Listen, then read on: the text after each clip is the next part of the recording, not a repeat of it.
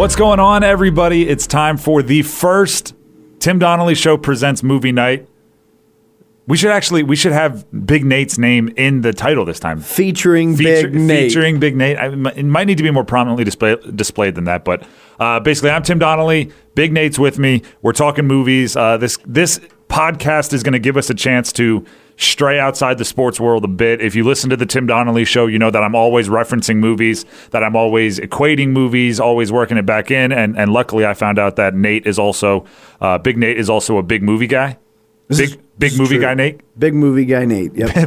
That's what my business card says, believe it or not. Big movie guy Nate. So basically we're going to take movies that come out, whether they drop on streaming services, whether they drop at the theater, whether they drop, award season, blockbuster season, no matter what it is. And we're going to take you through a couple categories, take you through a couple things, and give you the ins and outs on the movie. I guess we should start with a gigantic spoiler alert.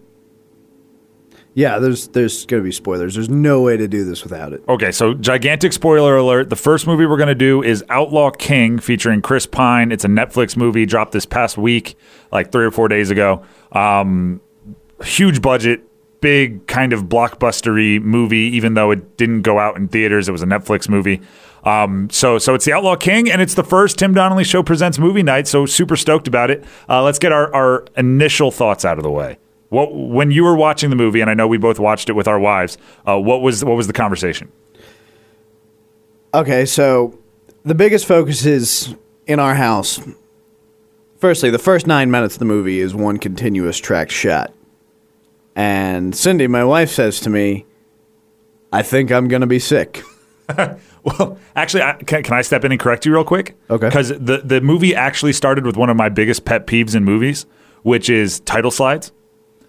I hate having to learn and need backstory. If your storytelling isn't good enough that you can jump into a story and I can go, okay, that's the protagonist, that's the okay, that's the warrior, that's this one, that's that one. Which I think the movie, I don't think it needed the year 1304. King Edward is, and that problem comes back again at the end as well. See, I don't mind him at the end. Oh, I think that's the biggest cop-out. Especially true stories. I enjoy, like the end of Coach Carter when they're like, this guy goes to play basketball here. This guy broke the scoring record here. I don't mind it at the end because sometimes you want to know how it goes. And I think it's actually even funnier in fictional movies. Best one of all time is Animal House, where you learn that Blutarsky goes on to be a senator, and you like. I don't mind the post titles. I mind the pre titles because when I'm settling into a movie, I don't want to immediately go like, "Oh no! If I forgot what's on slide number 2, am I not going to get what happens in act number 2?" Well, then how do you feel about Star Wars doing that? I mean, because that's iconic. Obviously, there's exceptions. They get a pass. I mean, and they did it at a time when everyone was. If you do something first, I'm cool with it. Okay. If you innovate something, then I'm cool with it. I'm trying to think of a good example here.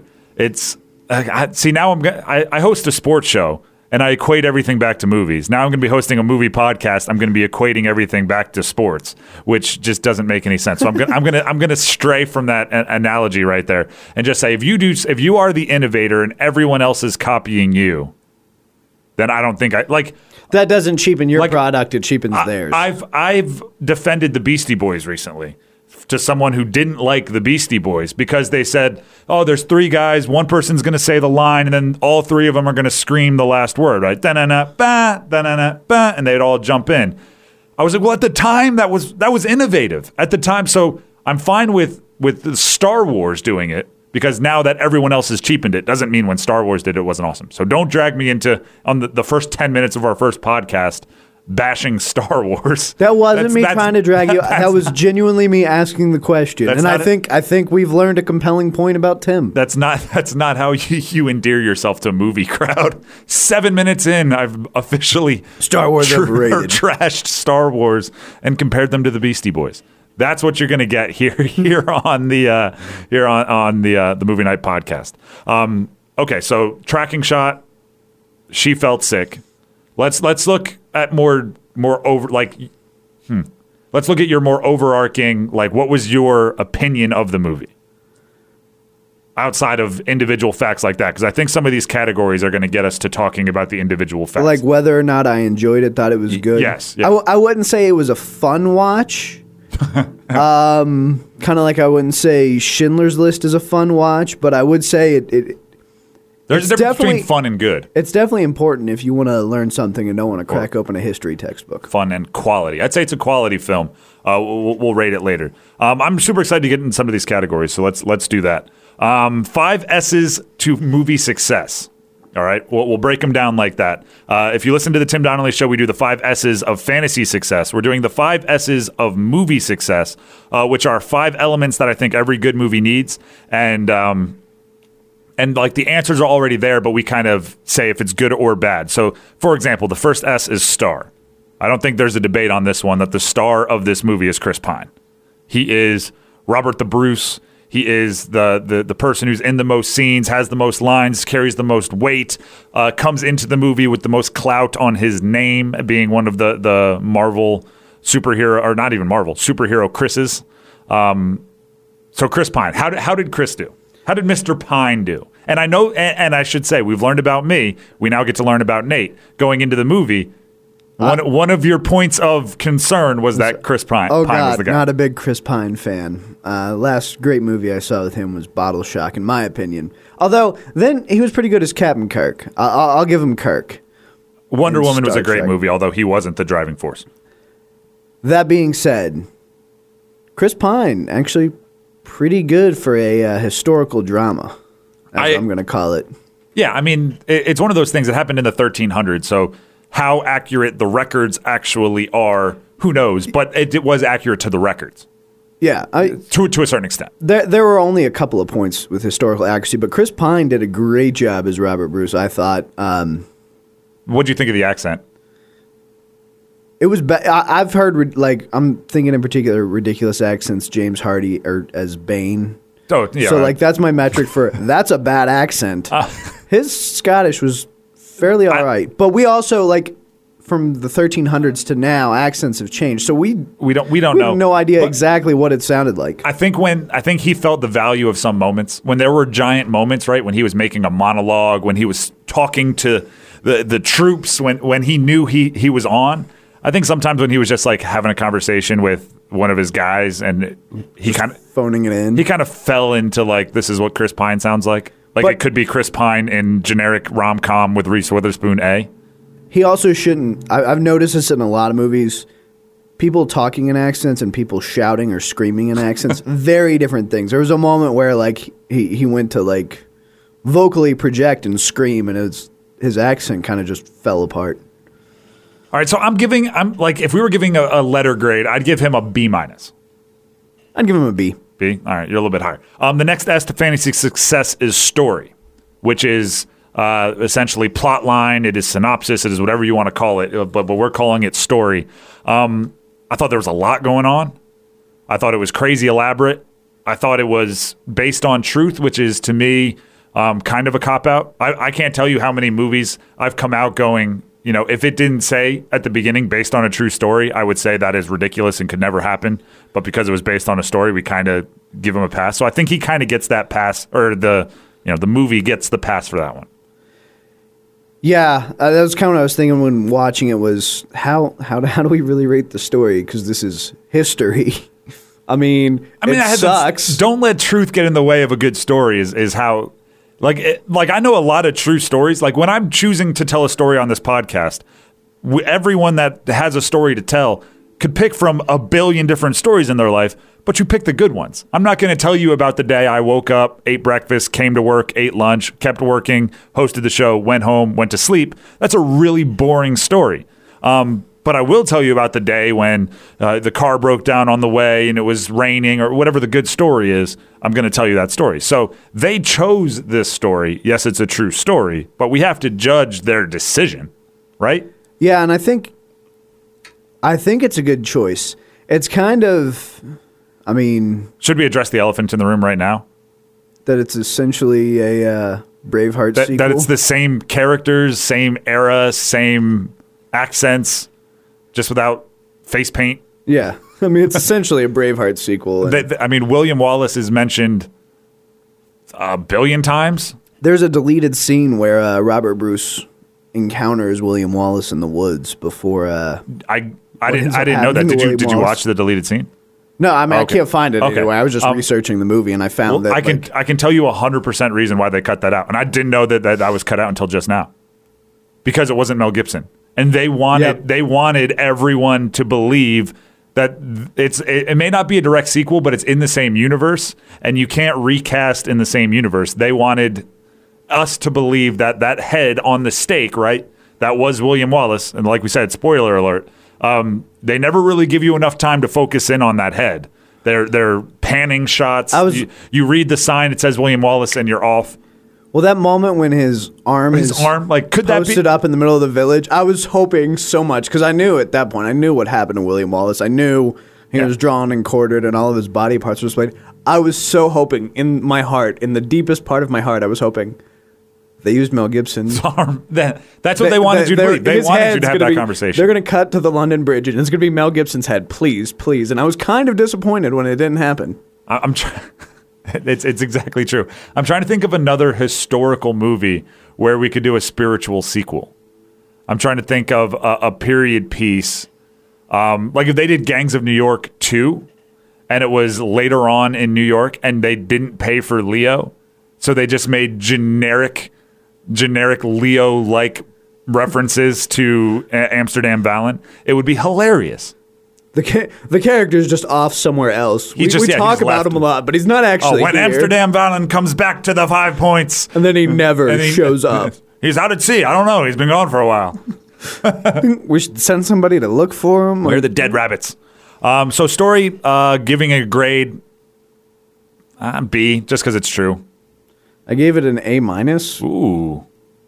And because it's true, and you like true stuff. Yeah, exactly. I tend to be a history buff, and Did you know a lot about this story beforehand? Did you know a lot about Robert the Bruce? It gets a minus because there were some things they changed in the timeline that for dramatic effect that ultimately doesn't really affect the plot a whole bunch. Well, I'm sorry, it doesn't affect the history of the matter a whole bunch, but it affects the plot. So they took a couple liberties there that get it that minus. Well, the one you pointed out off air, and I didn't know this, was King Edward didn't die before the fight, or the big battle. He died after. He was at Loudon Hill. King Edward II was not at the Battle of Loudon Hill.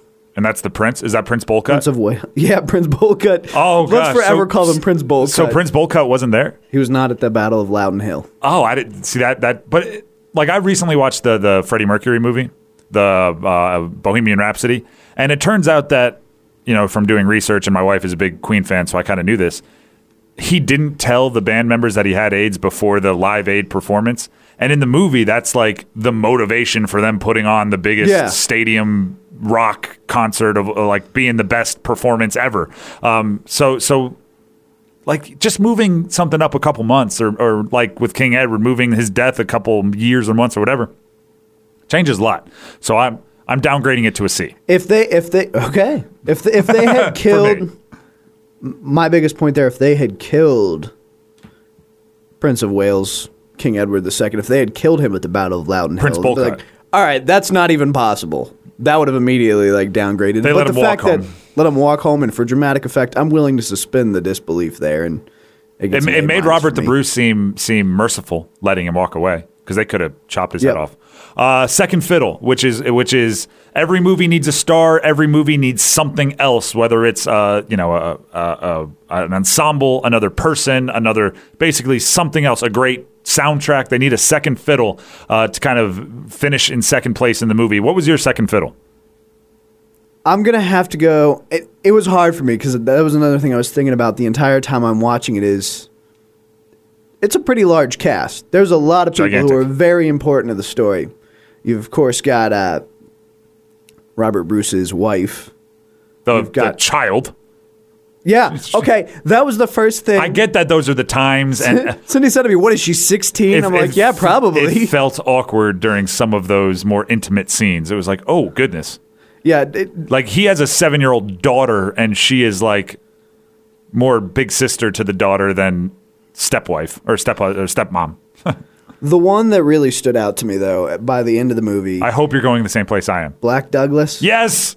Mr. James Douglas. Douglas! He just shouts his last name. Like, I'm pretty sure. I mean, there's not a single fight where that guy doesn't end up coated in blood.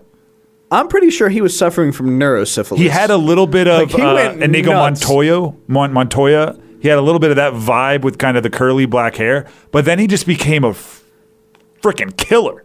Yeah, he was impressive, and we'll talk about this later. But I had a hard time following who was who in a lot of the fight scenes.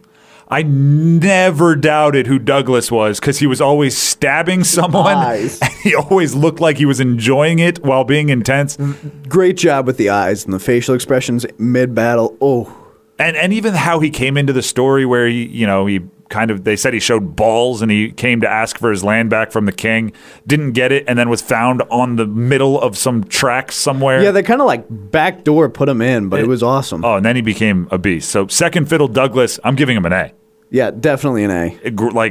I want the spiritual sequel to this one. If the spiritual sequel of Braveheart is Robert the Bruce, I want the spiritual sequel of this one to be Black Douglas. Yes. All about Douglas. I'm all in on that movie. And you got to get the same actor because he did a fantastic job. Yeah, and have Robert the Bruce's head everywhere. Be Chris Pine.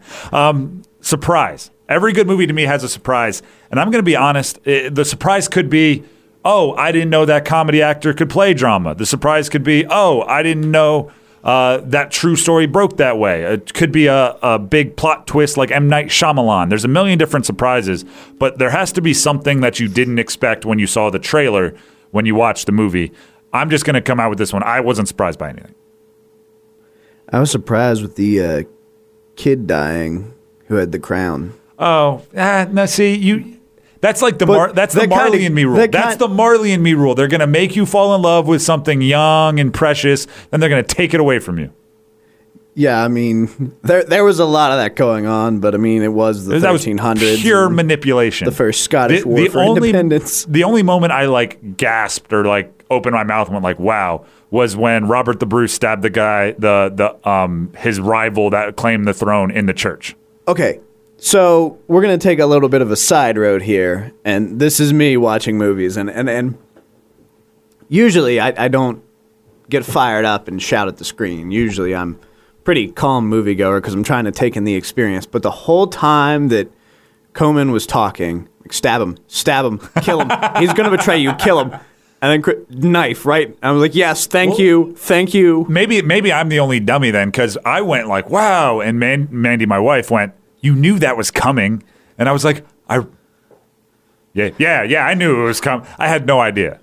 I had absolutely no idea that he was about to stab him because I thought they really needed each other to go up against King Edward. No, Coman was a snake. One of the crazier parts about that movie is they had just lost a war with King Edward. So let's do it again. To the point where they had to bend at the knee and kiss his hand and pledge their fealty. And then 6 months later, they're like, oh, let's do it again. And this time they win. Yeah. I mean, it was bold. And I guess it might be a true story, which is why we have to accept it. But if someone wrote that script, I wouldn't believe it. I'd be like, okay, so what's the ignition moment that kind of kicks things off right at the beginning? Well, they just lost a war, so they're all pledging their allegiance to this guy. Okay, and then what changes? I don't know. A couple months later, they try again. That's exactly right. Because they don't want to pay taxes. Which is fair. It's kind of interesting that what? It's one of those scenarios where history definitely repeats itself because there were moments where I saw both sides of the war for American independence. Like the Revolutionary War? That the ambush on Methvin, I was like, wow, classic American move. Yeah, and the whole we don't have enough bodies. I'm a giant Revolutionary War fan, giant George Washington fan, know a lot about him, read a lot about him. There is some of that okay, we know we're not going to overpower them. Let's switch to the zone defense. Yep. Let's figure out a way that we can at least confuse them. Guerrilla warfare, Minutemen, all that nonsense. And those are the best, I think those are the most interesting stories from history, and I think that's why this makes such a... It's the first one, right? It's the first one in recorded history. Yeah, because it shows you the strategic mind behind it, and you assume, back in the 1300s, they didn't have technology, they didn't have all this, so probably dumber people. But man, Robert Bruce, brilliant human being. Ferocious. Definitely. Ruthless. But brilliant. Like, it takes a movie like this for us to absolutely root for and, like, feel bad when his daughter is taken away. A guy that we witnessed murder, like, 35 people. Like, we saw on, like, had a sword, had whatever he could find, and he was just swinging that bad boy around, killing horses, killing people. And when he reunited with his wife at the end of the movie, who was 20 years younger than him, I was like, good for them. In actuality, she only would have been like 10 years younger than him. He was Robert the Bruce at the time of the Battle of Loudon Hill was late 20s, early 30s. Okay, I was guessing he was mid-30s. That made him look like he was in his 40s. We'll talk about his appearance in a second when we get to Frankenstein in the movie. Scenery, which is always kind of a cool thing. I think in this one it plays a huge role. I hate the cliche, New York was a character in the rom-com. But in this one, I mean, Scotland literally was a character. Part of the reason they won was because we know the land and they don't. Yeah, I mean... We'll be willing to get dirty. Bringing in the bog and actually like finding a pretty accurate representation of what it was like was well done. Do we know where it was filmed? No, but we should find out. I'm guessing it's like Vancouver or something, and it's going to ruin everything for me. It's going to be filmed in like South Carolina.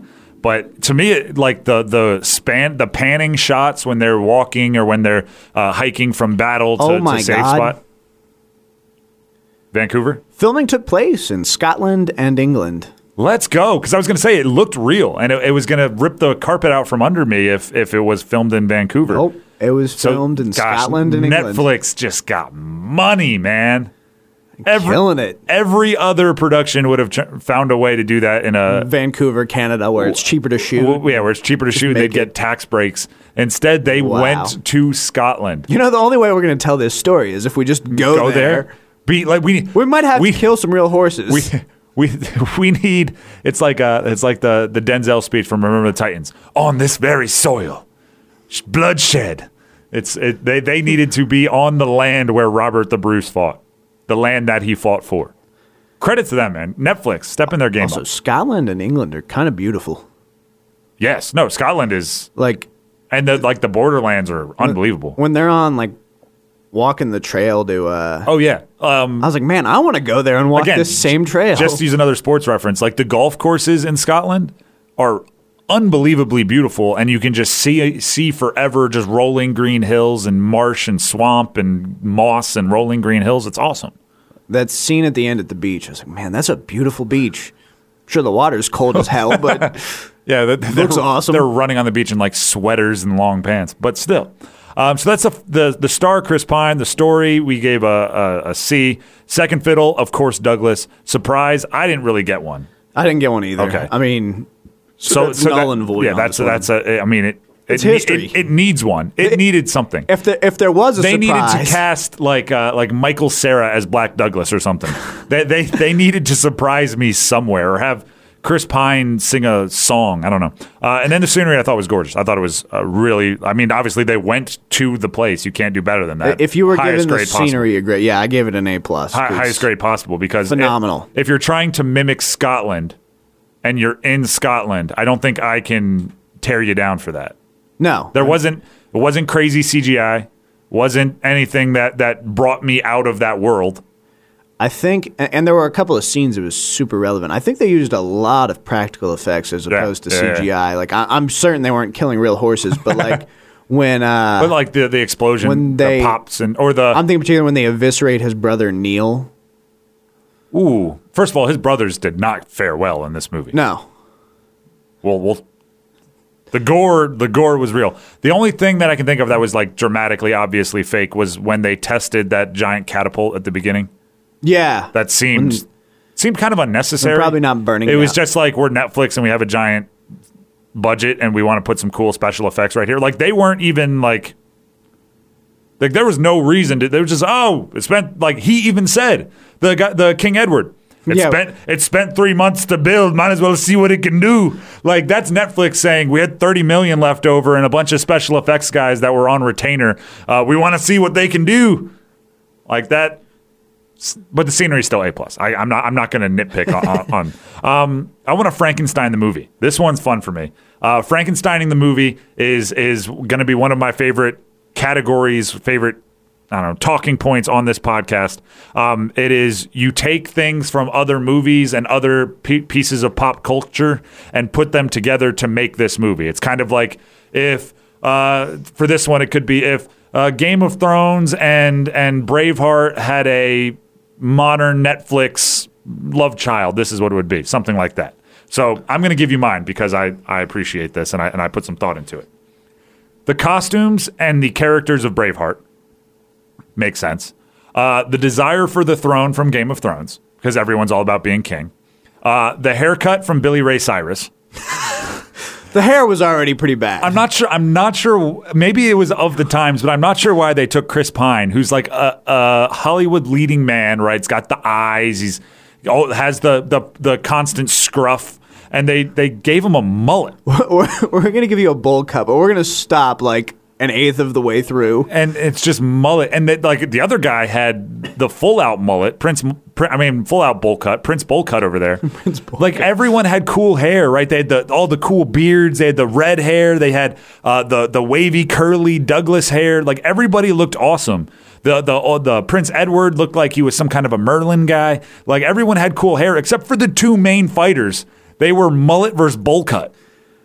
Well, the monks also had ridiculous hair, but that's just monks. That's monks. They were only accurate. In it. Yeah. So anyway, the haircut from Billy Ray Cyrus, and I took tone and gore from 300. You know, when I was just a lot of guys dying that you didn't really care about. When I was watching, it kind of reminded me of 300. Just without the mystical, magical elements of like giants and stuff. You just said King Edward looked like Merlin. He did. He did. He looked like he wasn't Merlin. If we were going to make a movie about Merlin, that guy is definitely Stephen Delane. But basically, and I mean, you have to blame Thrones for this, Game of Thrones. There's like this new revival of like kings and medieval and old Scotland and princes and the bloodthirst for the throne, and I think this kind of falls into that. You combine Braveheart and Thrones and 300, throw in a couple bad haircuts, and you kind of get this movie. That's fair. If I were going to Frankenstein it and redo it, I would almost want the exact same movie. Okay. But we get it entirely from James Douglas's perspective. Like, same movie, everything going on. So, like, instead of following Robert the Bruce when James Douglas petitions King Edward, I want to follow him, see what the hell he was doing during that time. Where he took off to. And then, like, go right up to that trail, and then we meet. Because, I mean, that little sequence when James Douglas is at his family land, taking it back, probably one of the best pieces of historical cinema I've ever seen. Like when he gets in the chapel and then he just ruthlessly stabs the guy in the neck. Again, that's another just flex by Netflix. It really is. Yeah, because you didn't need that for the story at all. He literally said, like, Robert the Bruce, I'm going to leave you now for a couple of days. Can I have 5 men? No, he said, I need 2 or 3 men. And Robert the Bruce says, take 5, which is like, the equivalent of Rambo going in, like, I need 1 bullet. And they're like, take 700 of them. Like, make this as bloody as possible. And he gives the whole speech of, like, everything in my family's castle is yours. And then he lights it on fire and leaves. It was badass. It was, but it was so unnecessary to the story. Very much so. But again, that's what I'm saying. I want the movie to follow him. It's when you're following your GPS, you make a turn too early, you see something cool. You see like a waterfall or something, and then you look at the waterfall, like, oh, that's cool. And then as you're getting back on like to the regular route, what do you say to everyone in the car? Well, if we didn't make that wrong turn, we wouldn't have seen that. Yep. It's like, if we didn't make that wrong turn, which it was unnecessary and wrong, just added mileage to your car. Nothing to the story, just added time. But we wouldn't have seen that. We wouldn't have seen him stab someone while praying in a tiny little chapel. That was ruthless. Ransack a giant feast. And then light it on fire and leave. I would go even further. That moment right there is what the Lord of the Rings film series needed. I see. I haven't seen the. Oh, you mean? I'm not a Lord of the Rings guy. I didn't like the movies. Loved the books. Did not like the movies. And I get a lot of flack for that. It's like, it's literally just 8 hours and they cut out all of the best parts. At least it took us 35 minutes to first insult a cinematic, like, masterpiece. I get so much flack for it, but I don't. It's not Peter Jackson's strongest work. I'm not a Lord of the Rings fan. I don't. There's a lot that they assume that I care about before they've made me care about it. That's my, like everyone just automatically like, oh, the ring. And I'm like, wait a second. Let's get to the bottom of this. Let's follow that story first. Why? And all right. So that's my nitpick there. Let's go nitpick here. What was the biggest problem with this movie? If you could change just one thing, what was the big problem? Follow the timeline properly. You don't need. So you're saying the true story was good enough? Yeah. I get what they were doing by having King Edward II, the Prince of Wales, at the Battle of Loudon Hill. Yes. And you didn't really need that for the story, though. The battle was barbaric enough. And okay, I'm going to jump in now because my big problem, and it couples with what I would have done differently. And maybe it's just because I'm so used to sports movies, and me and you are both gigantic sports movie fans. During the battle scenes, outside of Chris Pine, outside of Douglas, and outside of Bolcutt, and to a certain extent some of the redheads, I had a really hard time identifying people. Yep. So they're covered in caked in mud. They're not wearing uniforms, right? There's no like, hey, the guys in blue are good, the guys in red are bad. There would be like all-out stabbings or like a giant axe swing that cuts through someone's throat. And I'm like, I don't know whether to be happy or sad that someone, I don't know if that was a bad guy or a good guy. So and the camera was, I know they were trying to make it feel like we were in the battle, right? It's down in the trenches and it's in the mud and it's shaky. And, when someone gets hit, it wobbles.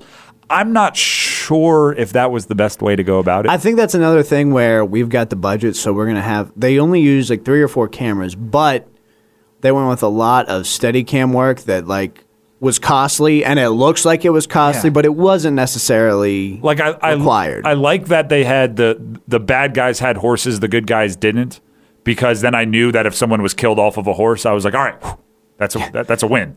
And I knew that if Douglas and or Chris Pine did the killing, cool, that's a win.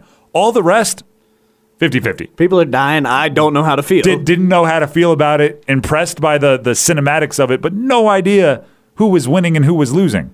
It would seriously be like if basketball was played with only one hoop and everyone wore the same jersey. Yes. Like it's not like one side scoring over here, one side scoring over there. It's like everybody scores on the same hoop and everybody's wearing the same jersey, same colors, no numbers. And I'm just like, all right, the ball's going through. How do I cheer or do I boo? Like, I don't know what to do here. I do wonder about it because Netflix is starting to get into theater distribution as well.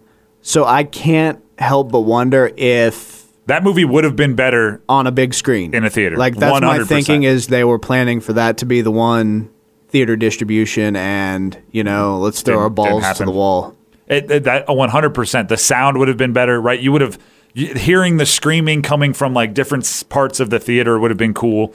I don't have surround sound in my house. I have a big TV, but I don't have surround sound. That's my other nitpick. The sound, the score in particular. Didn't do it for you? Halfway through for the first half of the movie, it's all organic. It's all music that's going on around them because, you're in these camps, you're in the towns and stuff. And it's like, there's like ceremonies. I thought it was cool. I was like, all right, let's keep this going, see how we're going to work that into a battle somehow. War drums and stuff. War drums. And then somewhere at some point, there's like this cross between, it was about halfway through the movie. I can't remember exactly what was going on. We start hearing this synthesizer, and I'm like, they definitely didn't have that in 1300 Scotland. It took me right out of it. I was like, come on. You were doing such a good job thus far. I can't blame them for putting something in when they're doing like the long walk through Scotland. Yeah, because there's not music. I guess they could have had like, some character. Like I said, Chris Pine needed to surprise me. He needed to sing. A pan flute. Yeah, he needed to bring out some Scottish bagpipe and be like, and my men don't walk in silence. Also, I don't remember any bagpipes in the score at all. Yeah, A lot of flutes and wind instruments. But that no might be one of bagpipes. those things that we all equate with Scotland, but they were actually When was the bagpipe? the bagpipe invented? was actually invented in like 1860 or something like that. We just assumed that it was a long time. I didn't hate the lack of bagpipes. I'm not a huge bagpipe guy. Oh, I didn't hate it. It just kind of and now I'm going down a hole. I'm going to find out when bagpipes were invented because I feel bagpipes were around then, but they were invented in 1000 BC. So bagpipes were an option. So why didn't they have bagpipes? They had synthesizers, which definitely were not. Also, there weren't a lot of plaid kilts. That's true. There was a lot of blue, though. There was like just dull wool dresses on men.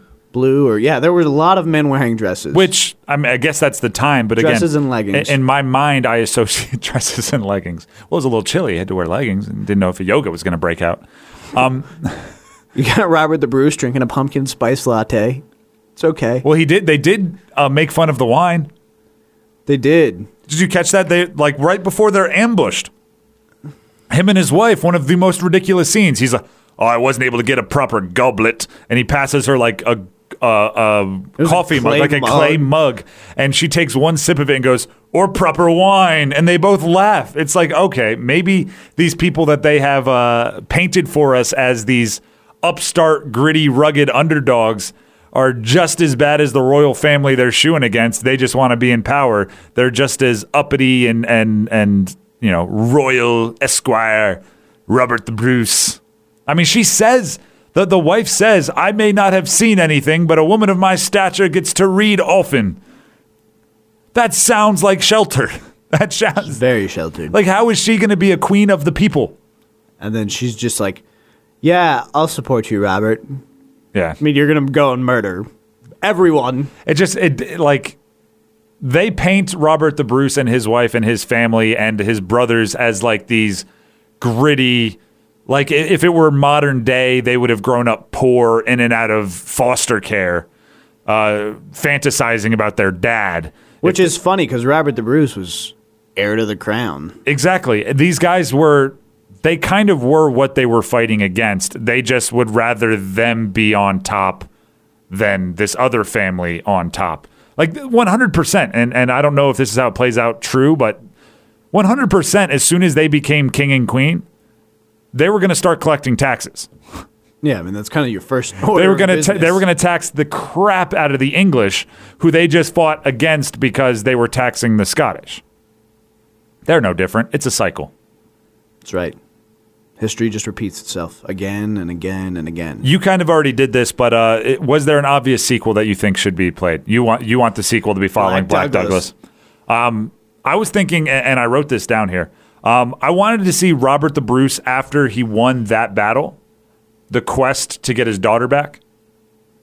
Yeah, because they kind of just like, Marjorie's waiting on you. Yeah, it's like, oh, we got her back a couple of months ago. Now we got you in a prisoner exchange. Like I feel like Robert the Bruce was a badass warrior, right? Was the angry, the mean, the killer, the didn't feel any pain. He was a little Maximus from Gladiator like, and I wanted him to get just that. I'm a father to a murdered wife, or a father to a murdered daughter. I am a husband to a captured wife. And I will have my vengeance. Like I want him to just get aggressively angry and hurt that he wasn't there with his family. And, up until this point, every decision he made actually seemed like, or was painted like, it was for the better of Scotland, right? He let his daughter and wife get captured and wasn't going on a rampage to go get them. He was, putting his brothers' lives at risk. He was pleading loyalty to other guys and doing things against his moral code, all for the betterment of Scotland and his people. I want to see the sequel where it's not like, okay, I've conquered Scotland, I've conquered England, I am the king, everybody recognizes me as such. Now I want to go on a one-man personal Liam Neeson in Taken. I'm going to get my daughter back. I don't care what it takes. Douglas, you got my back. Let's roll. Me and you on horses until I have my daughter in my We arms. got this. We don't even need 5 men. Just you and I, just man. Douglas, you look backwards on a horse. I look forward on a horse, and we kill a lot of people until I get Marjorie. That's what I wanted to see. That's my sequel. It was the best part anyway of this was when he kind of got his hands dirty. Right? I didn't like all the diplomacy where they were trying to negotiate and stuff. When they're digging that trench, and he's the one guy shows up here to help Robert the Bruce. Where is he? And he's digging the He's trench. digging. He's like, yeah, you can come help. Yeah, get Come down dig. here. What are you doing? Yeah, we need to, and I also kind of wanted to see him do the Spartacus of assembling troops. You know how Spartacus goes around and like burns down the town and gets 10 more slaves, then he goes to the next town and he burns it down and they get 20 more slaves, and suddenly they have this gigantic slave rebellion where there's 1 billion of them. I kind of wanted to see him go around Scotland because they went to that beach where they had the gray beard guy that was like, we're not doing this again, and then he eventually did it again. Yeah. I wanted to see that where they just assemble steam and then take on England. In particular, when the McDougalls attacked them, Yeah, they show that he only had like a handful of men. At that point, he had an army of like 500. Oh, and in the movie he had 40, 50. Yeah. So like, I mean, I wanted to see the assembly. I wanted to get the shots of them walking into a valley where they take up the whole valley. I mean, 500 against 3,000 is still. But it's a huge difference Horrifying. between 50. Yeah, exactly. That's 450. I mean, if you more. have That's- 3 of your buddies in a bar fight, you're going to feel a lot better if you're going up against 9, 10 guys than if you have just you. Yeah. Like, there's a gigantic, like, that's a. Unless you're James Douglas. And if you're James Douglas, I actually think the other friends would just get in the way. Yeah, that's right. You turn around, get out of here. No, you need help. There's 9 of them. I'm accidentally going to stab you. It's this- going to happen. Everyone around me, I'm going to kill. I would like to not do that to you. You have my loyalty. Douglas. Shouts his own last name. Love it. Last thing here about the movie. Rate it out of 1,000. And we're going to do this for every movie. We're going to keep track. There's a whiteboard here in the studio. Rate it out of 1,000. And then what we're going to do is just me and you. We're going to rate it. We'll average them out. We'll put it on the board. And then every movie we do here on the podcast will either be based on that rating better or worse. Okay? And it'll be, obviously this will be in first place coming out of this, but we'll see how it fares against every other movie we do. And at some point we may have to go back and do like some classic movies, Ghostbusters or whatever, just to get some reference points for our rating system. But I'm going to be honest, I was tough on this movie. I think you may like it a little better than I did. I had a lot of things that I was picking apart. So should I go first or should you go first? You go first. 587. 587. Yeah, I definitely liked it more than you did. But also, I'm a tough grader. Like, it would have to. I guess I could get this out of the way since it's our movie podcast. My favorite movie of all time is Good Will Hunting. What do you give that? I'd probably give it like a 900 because I still am optimistic that my socks could be blown off in an otherworldly way, and I want there to be room to grow. So when I say 587, that's above average because if my favorite movie of all time is 900, average for me is 450, right? So this is firmly on the right side of movie watching. I don't think this is a movie that if Netflix ever sells it to cable, if I'm flipping through and I see The Outlaw King, I don't know.